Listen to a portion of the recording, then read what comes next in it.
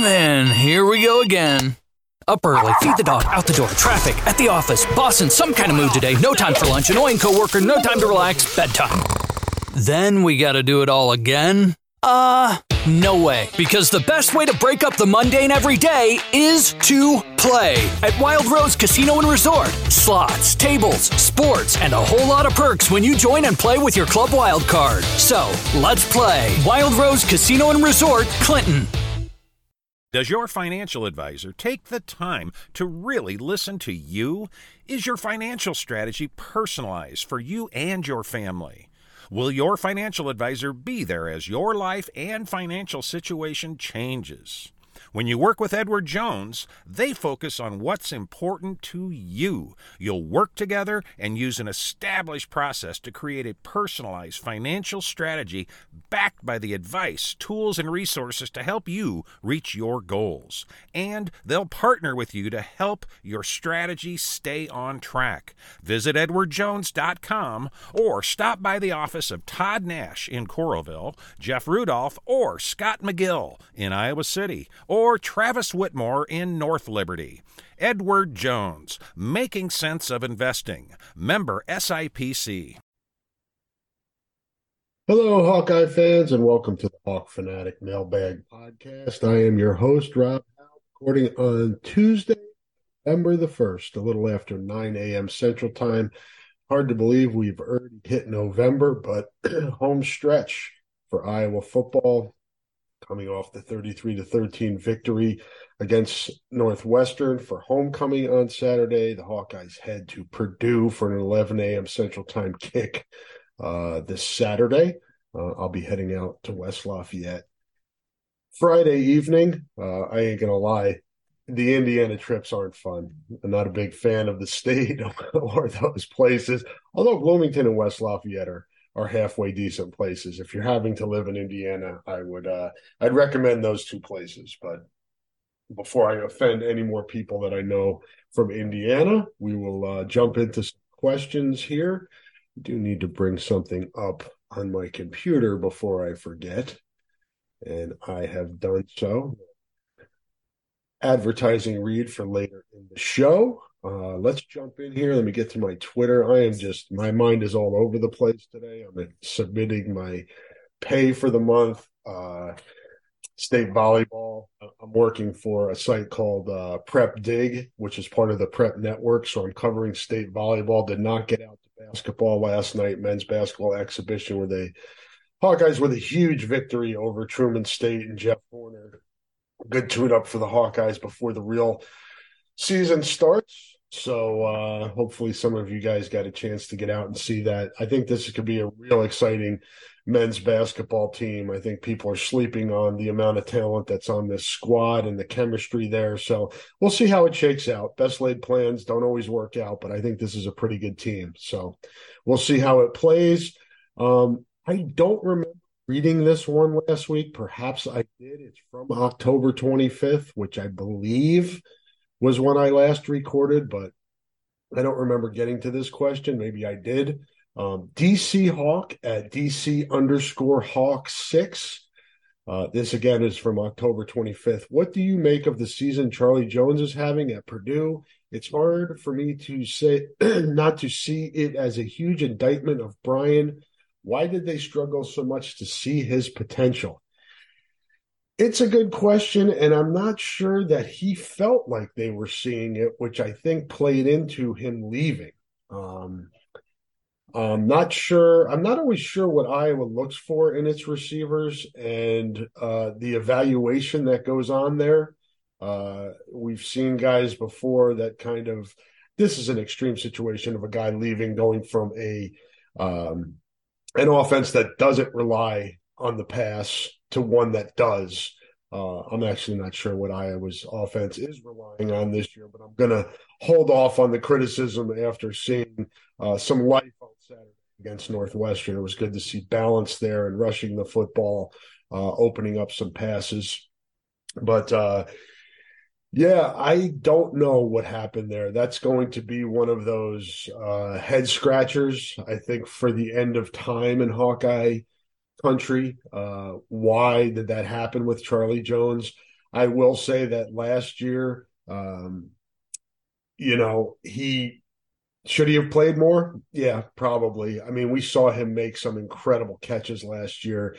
He was so dynamic in the return game, but you could kind of see the potential there at receiver, and I'm not really sure why it wasn't used more last year. But whatever he saw in spring ball, combined with the opportunity to play at Purdue, led him to hit the road, and it'd be hard to blame him. And it's going to be in the forefront of everybody's mind this week, and then again on Saturday, because that horse is going to be beaten to death in analyzing that game from the TV perspective when they come on the air. To, I'm sure the newspapers in Indiana are going to focus on it. I'm sure there'll be some focus on it here in Iowa City, along with Tyrone Tracy, who's having a decent year, not what Charlie Jones is having, but be interesting to see if both of those guys are happy where they are. I think they are, but I've not talked to either one. So I know the Iowa defensive backs are looking forward to the challenge of trying to stop Charlie Jones. Thankfully for Iowa, David Bell has left and went to the NFL after tearing the Hawkeyes apart for 3 straight years. So he will not have to be dealt with anymore. But beyond Charlie Jones, it's a good group of Purdue receivers, including Tyrone Tracy, and the Boilermakers run the ball better than you would think. And so that's an aspect where you have to respect. And I think that helps open up the pass for them. And then also, I think Purdue's a little bit better defensively than it's been in the past. So pretty solid team. This is going to be a hard game for Iowa. Should take some solace out of seeing what Wisconsin did to Purdue a few weeks ago. The Boilermakers are coming off a bye week this week, so have a couple weeks to prepare for Iowa. So be interesting to see what that looks like. Thank you for the question, DC. Jesse Lucier at Jesse_Lucier. This is from October 29th, which I believe was game day. Kirk Ferentz digs himself out of the mud again this year? Question mark. Seen it too many times to be surprised if this team finished 7-5 or 8-4. I wrote this the Sunday after Ohio State, and now that Halloween's behind us, it was more of a Halloween theme. Kirk Ferentz, Michael Myers comparison, the comeback guys, the guys that you can't get rid of, no matter how hard some people want to try. They keep coming back, and this is not a difficult schedule. We saw the easiest of it in Northwestern. I think that was Iowa's easiest remaining game of the final 5 after Ohio State. I believe this week at Purdue is the hardest.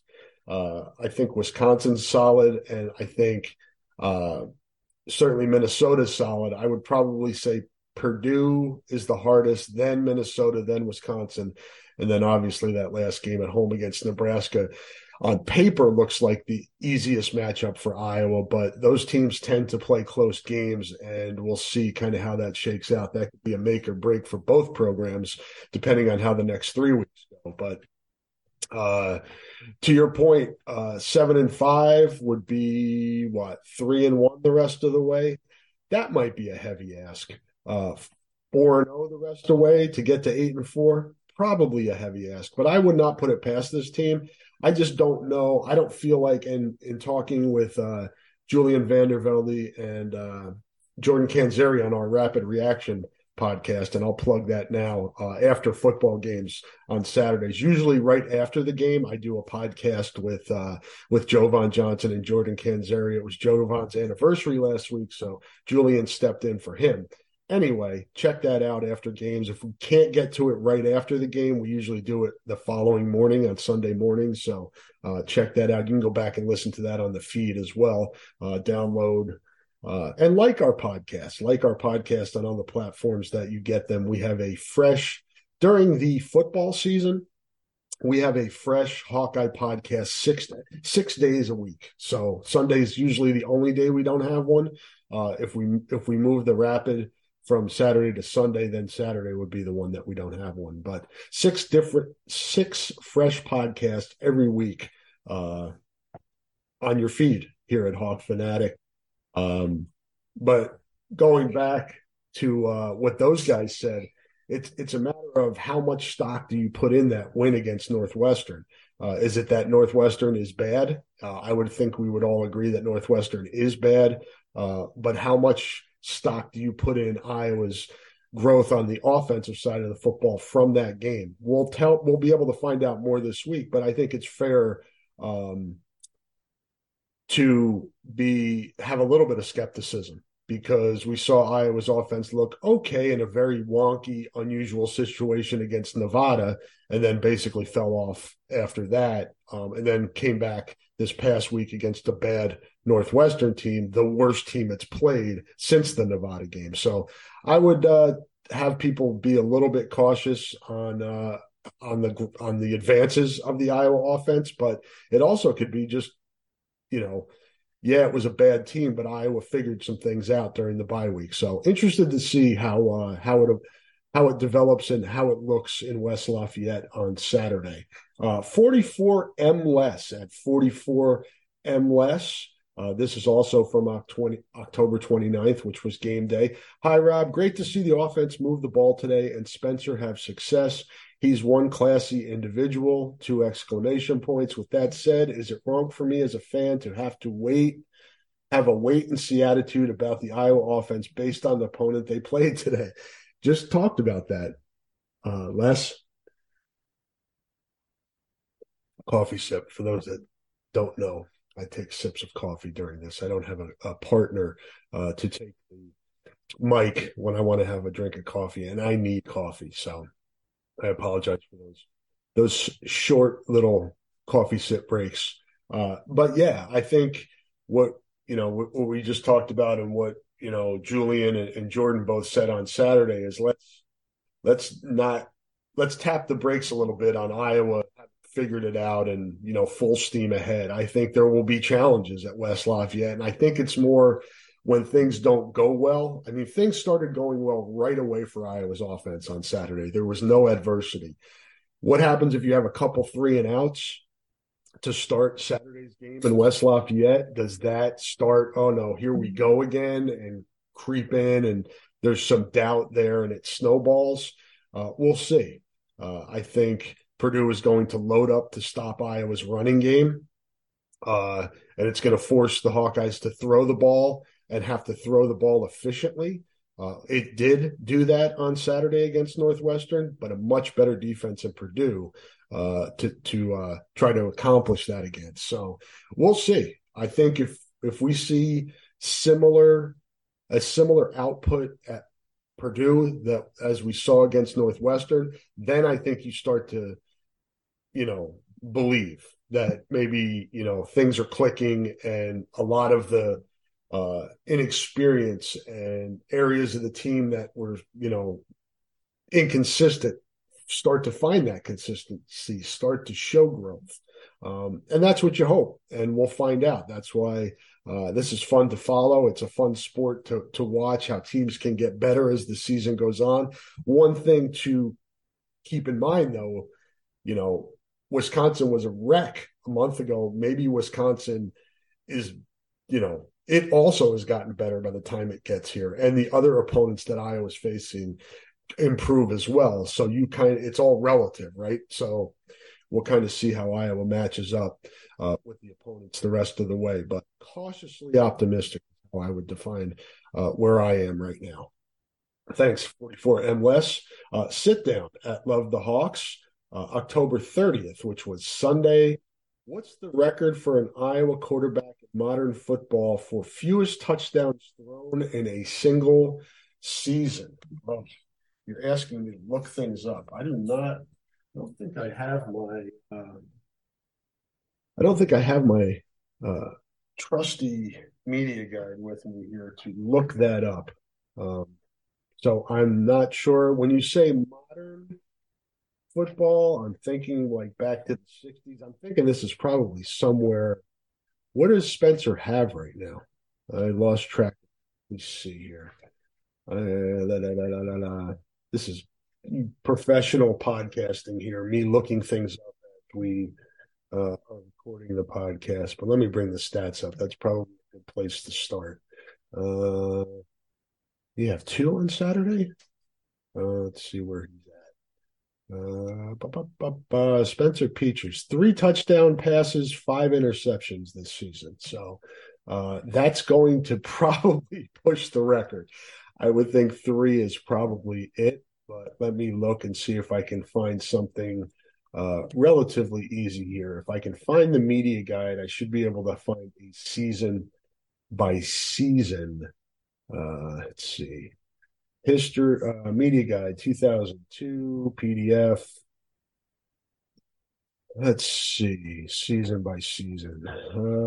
Again, professional podcasting here. Team records, individual best, year by year leaders, 278. Let's see, I'll punch in 278, hit return. Team game best, team season best, passing offense.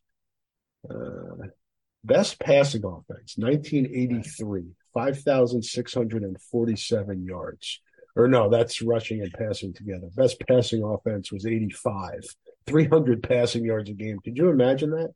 Let's see, rushing, passing. Why do they not have touchdowns on here? Year by year leaders in scoring. Yeah, that's not going to tell me it either. I'll try to look this up. Love the Hawks. Quarterback tackles for loss. These are all individual records here. Kickoffs, interception returns, passing, longest plays. Let's see if I can find a really bad podcasting here. Okay, I'm going to give up. You got to know when to fold them here, and I'm going to fold this one. And all right, passing TDs. Oh, that's in a game. Chuck Hartlieb had 7 in a game in 87. I think that looks like the most in a game. Looking more here. Yeah, I'm not good at looking up statistics, so let me try one more thing here, and then we'll move on.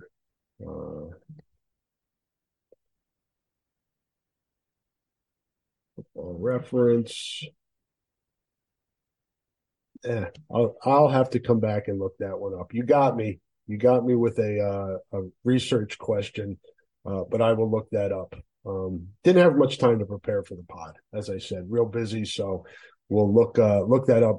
But Spencer Petras with 3 is certainly, I would think, on pace for modern football for the fewest. But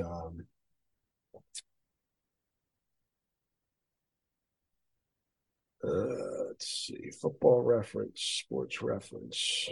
Yeah, I'm not going to be able to find it. Sometimes I have trouble giving up on things, but I'm going to do that here. Dakota Newman at DASCODA on Twitter. How many yards do you think former Hawkeye players will have against us this weekend? And we talked about this earlier. It was Charlie Jones and Tyrone Tracy. I will put the over-under at 150. Is that too low? Perhaps, but it's hard to know kind of how a game flow is going to be. So it's going to depend probably on that. And maybe Iowa goes out of its way to shut down Charlie Jones. I don't see that in Phil Parker's DNA to try to take one guy out. I don't think the focus is going to be just on taking Charlie Jones out. So I think 150 is a good number. I'm still trying to look up the passing touchdown. Spencer had 9 and then 10. Go back. Stanley had 16. I'm wondering if the 10 from last year might be the lowest.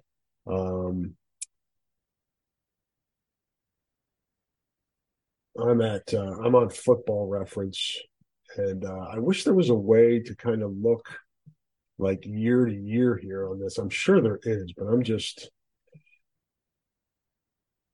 uh, not able to navigate this thing as much as I would like to. But I'm going to guess that 10 last year was the lowest. But I will go back and I'm going to lead the podcast off next week with whatever I find out are the fewest. I just can't do it on the fly. Let's see here.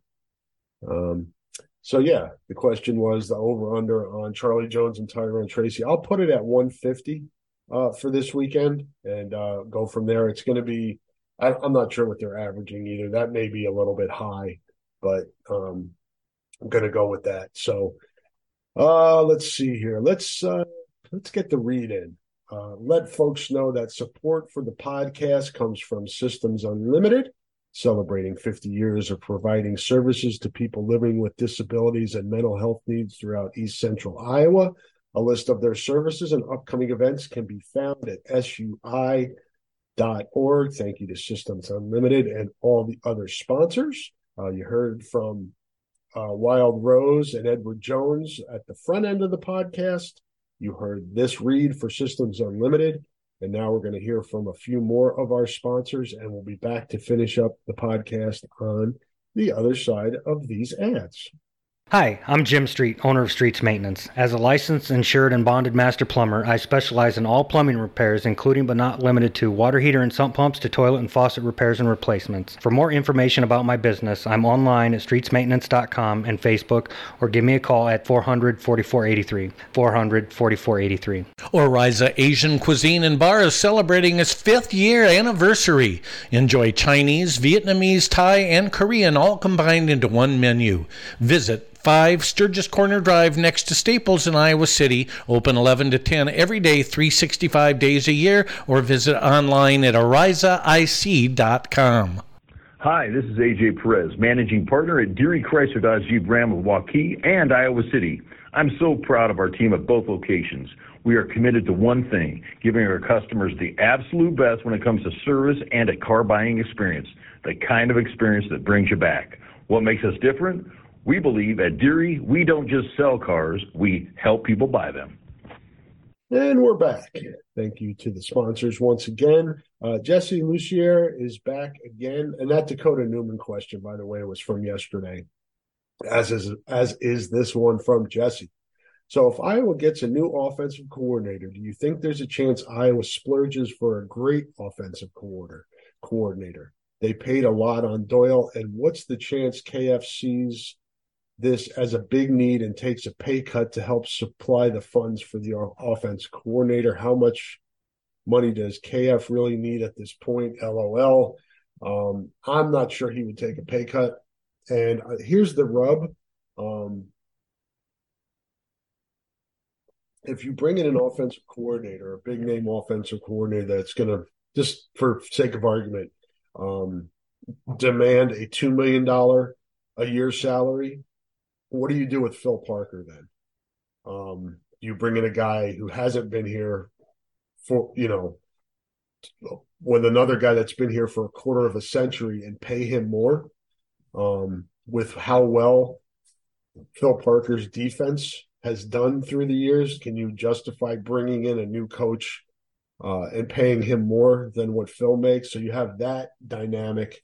And then also from an offensive coordinator standpoint, say you get a name brand, how comfortable is whoever that is going to be coming in knowing what the setup is here? And that is that Kirk Ferentz is heavily involved in the offensive philosophy and scheme. If you're an offensive coordinator, how much do you feel like you have leeway and, an ability to do what you want to do? How constrained are you within the philosophy of what Kirk Ferentz wants to do? Does it mesh? It's a lot there. There's a lot of layers there, and I'm not sure that it's an easy one to figure out. So I don't know. It's going to be fascinating to see how this offseason goes, because you feel like there's going to be change. You feel like there needs to be change. But we saw a little bit of change last year, and all that was bringing Abdul Hajj on as the tight end coach, Ken O'Keefe leaving, and Brian being given quarterback responsibilities, and then bringing John Budmeyer in as a quote-unquote analyst, advisor, however you want to frame it, for Brian to coach the quarterback. So I don't know. I mean, Kirk's not going to fire Brian. So the first domino that needs to fall, if there is a change at offensive coordinator, and if all parties want the change at offensive coordinator, is going to be Brian finding a landing spot, finding another job, because Kirk's not going to fire him. I know there's kind of a feeling and speculation that if Bill O'Brien gets a head coaching job, that he would be willing to bring Brian Ferentz with him, either as an offensive line coach or an offensive coordinator. But I don't know, does Brian take a demotion and a pay cut to be an offensive line coach at a school that's not his alma mater? I just don't think there's anything forcing Kirk Ferentz to make a change. I don't think there's anybody that will force him to do that. So I think there's a real possibility that he brings Brian back and just says, listen, we were young and inexperienced at a bunch of places on our offense this year, and things will get better next year. For that to happen, though, they need to finish this season with a little bit of momentum. If they don't, it's going to be really hard to sell that and to sell season tickets along with that. But obviously, Jesse, an interesting dynamic at play here, and an interesting time for Iowa football. You've got, the longest tenured, winningest coach in Iowa football history finishing up his career and kind of rounding out his legacy. And how is that going to end? It'll be interesting to see. Jeff Selby at Jeff Selby on Twitter asked, Monte Pottebaum makes it across the goal line against ISU, and Petrus completes first and goal to Williams. Hawks are 6-2 with L's to UM and OSU. How does the fan base perceive the season? How do we perceive the coaching staff? Obviously, it's different, Jeff. Here's where I would go with this. I think Iowa football under Kirk Ferentz is filled with what ifs. And that's because they really play football like the NFL, in the margins. Play it to the fourth quarter and then make plays and pull it out. And I think you can just go back to last year and think of some of those games, what happened at Nebraska, the Illinois game, some earlier games, Iowa State. I mean, there were a lot of games last year that could have gone the other way had the ball not bounced Iowa's way. Iowa makes some of its own breaks, just like in seasons like this. It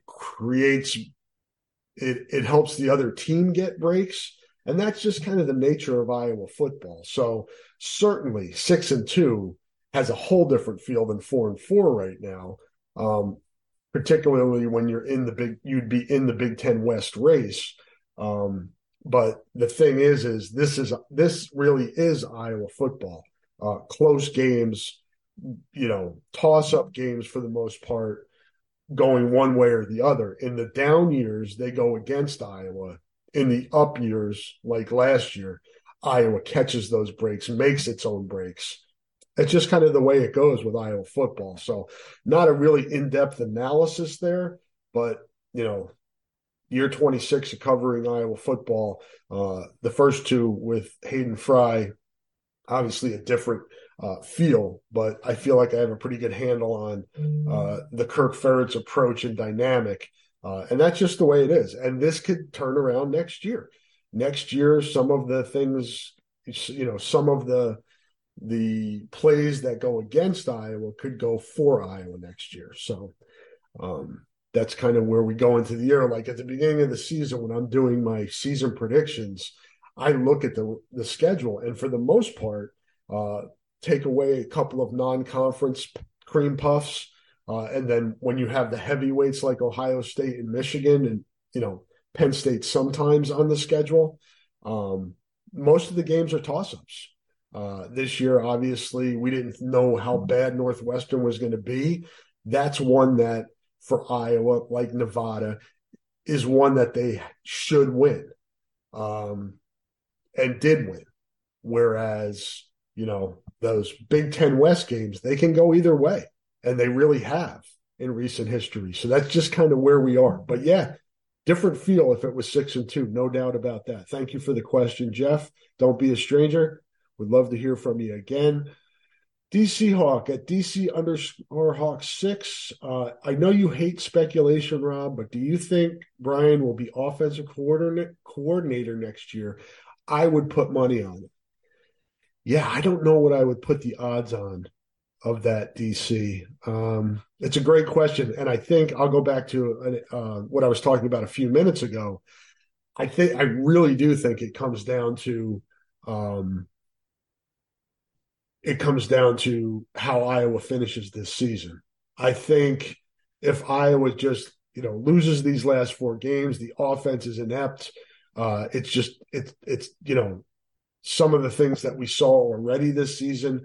I think we're, at least from a public perception standpoint, teetering on the edge here. Meaning, if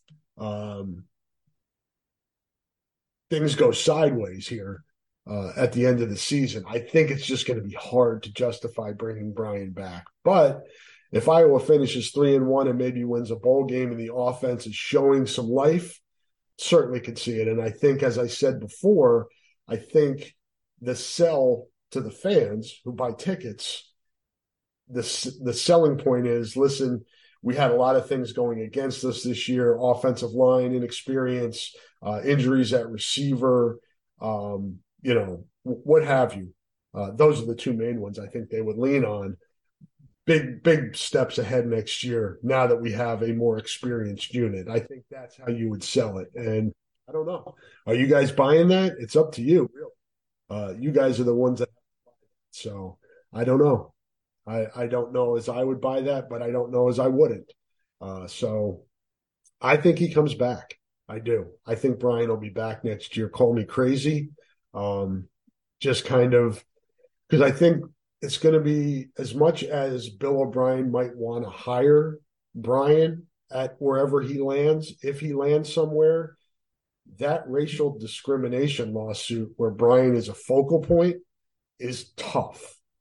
We saw when Urban Meyer hired Chris Doyle. It won't be as intense because Chris Doyle was he took the buyout and was a marked man at that point, almost was admitting guilt.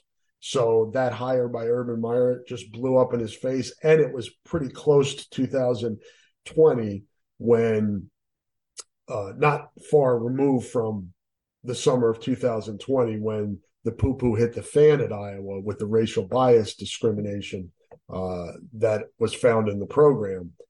That's going to be hard for Brian wherever he goes, wherever he would go, NFL probably being a better landing spot. I think it's going to be harder for him to find a job in college with that lawsuit still open. But maybe it's closed by then. Maybe something is settled. I know from the Iowa coaching standpoint and Iowa administration and general counsel, they've tried to get this case dismissed multiple times and it's not worked. So if this thing goes to trial in March or something like that, that's going to be hard for Brian to avoid that connection. And not sure he should. We have to see how it all plays out. Oh, let's see if I missed any for people that did not use the hashtag. Shame. Public shaming on not using the hashtag. Let's see here. Don't see anything on that one. Let's see on the original.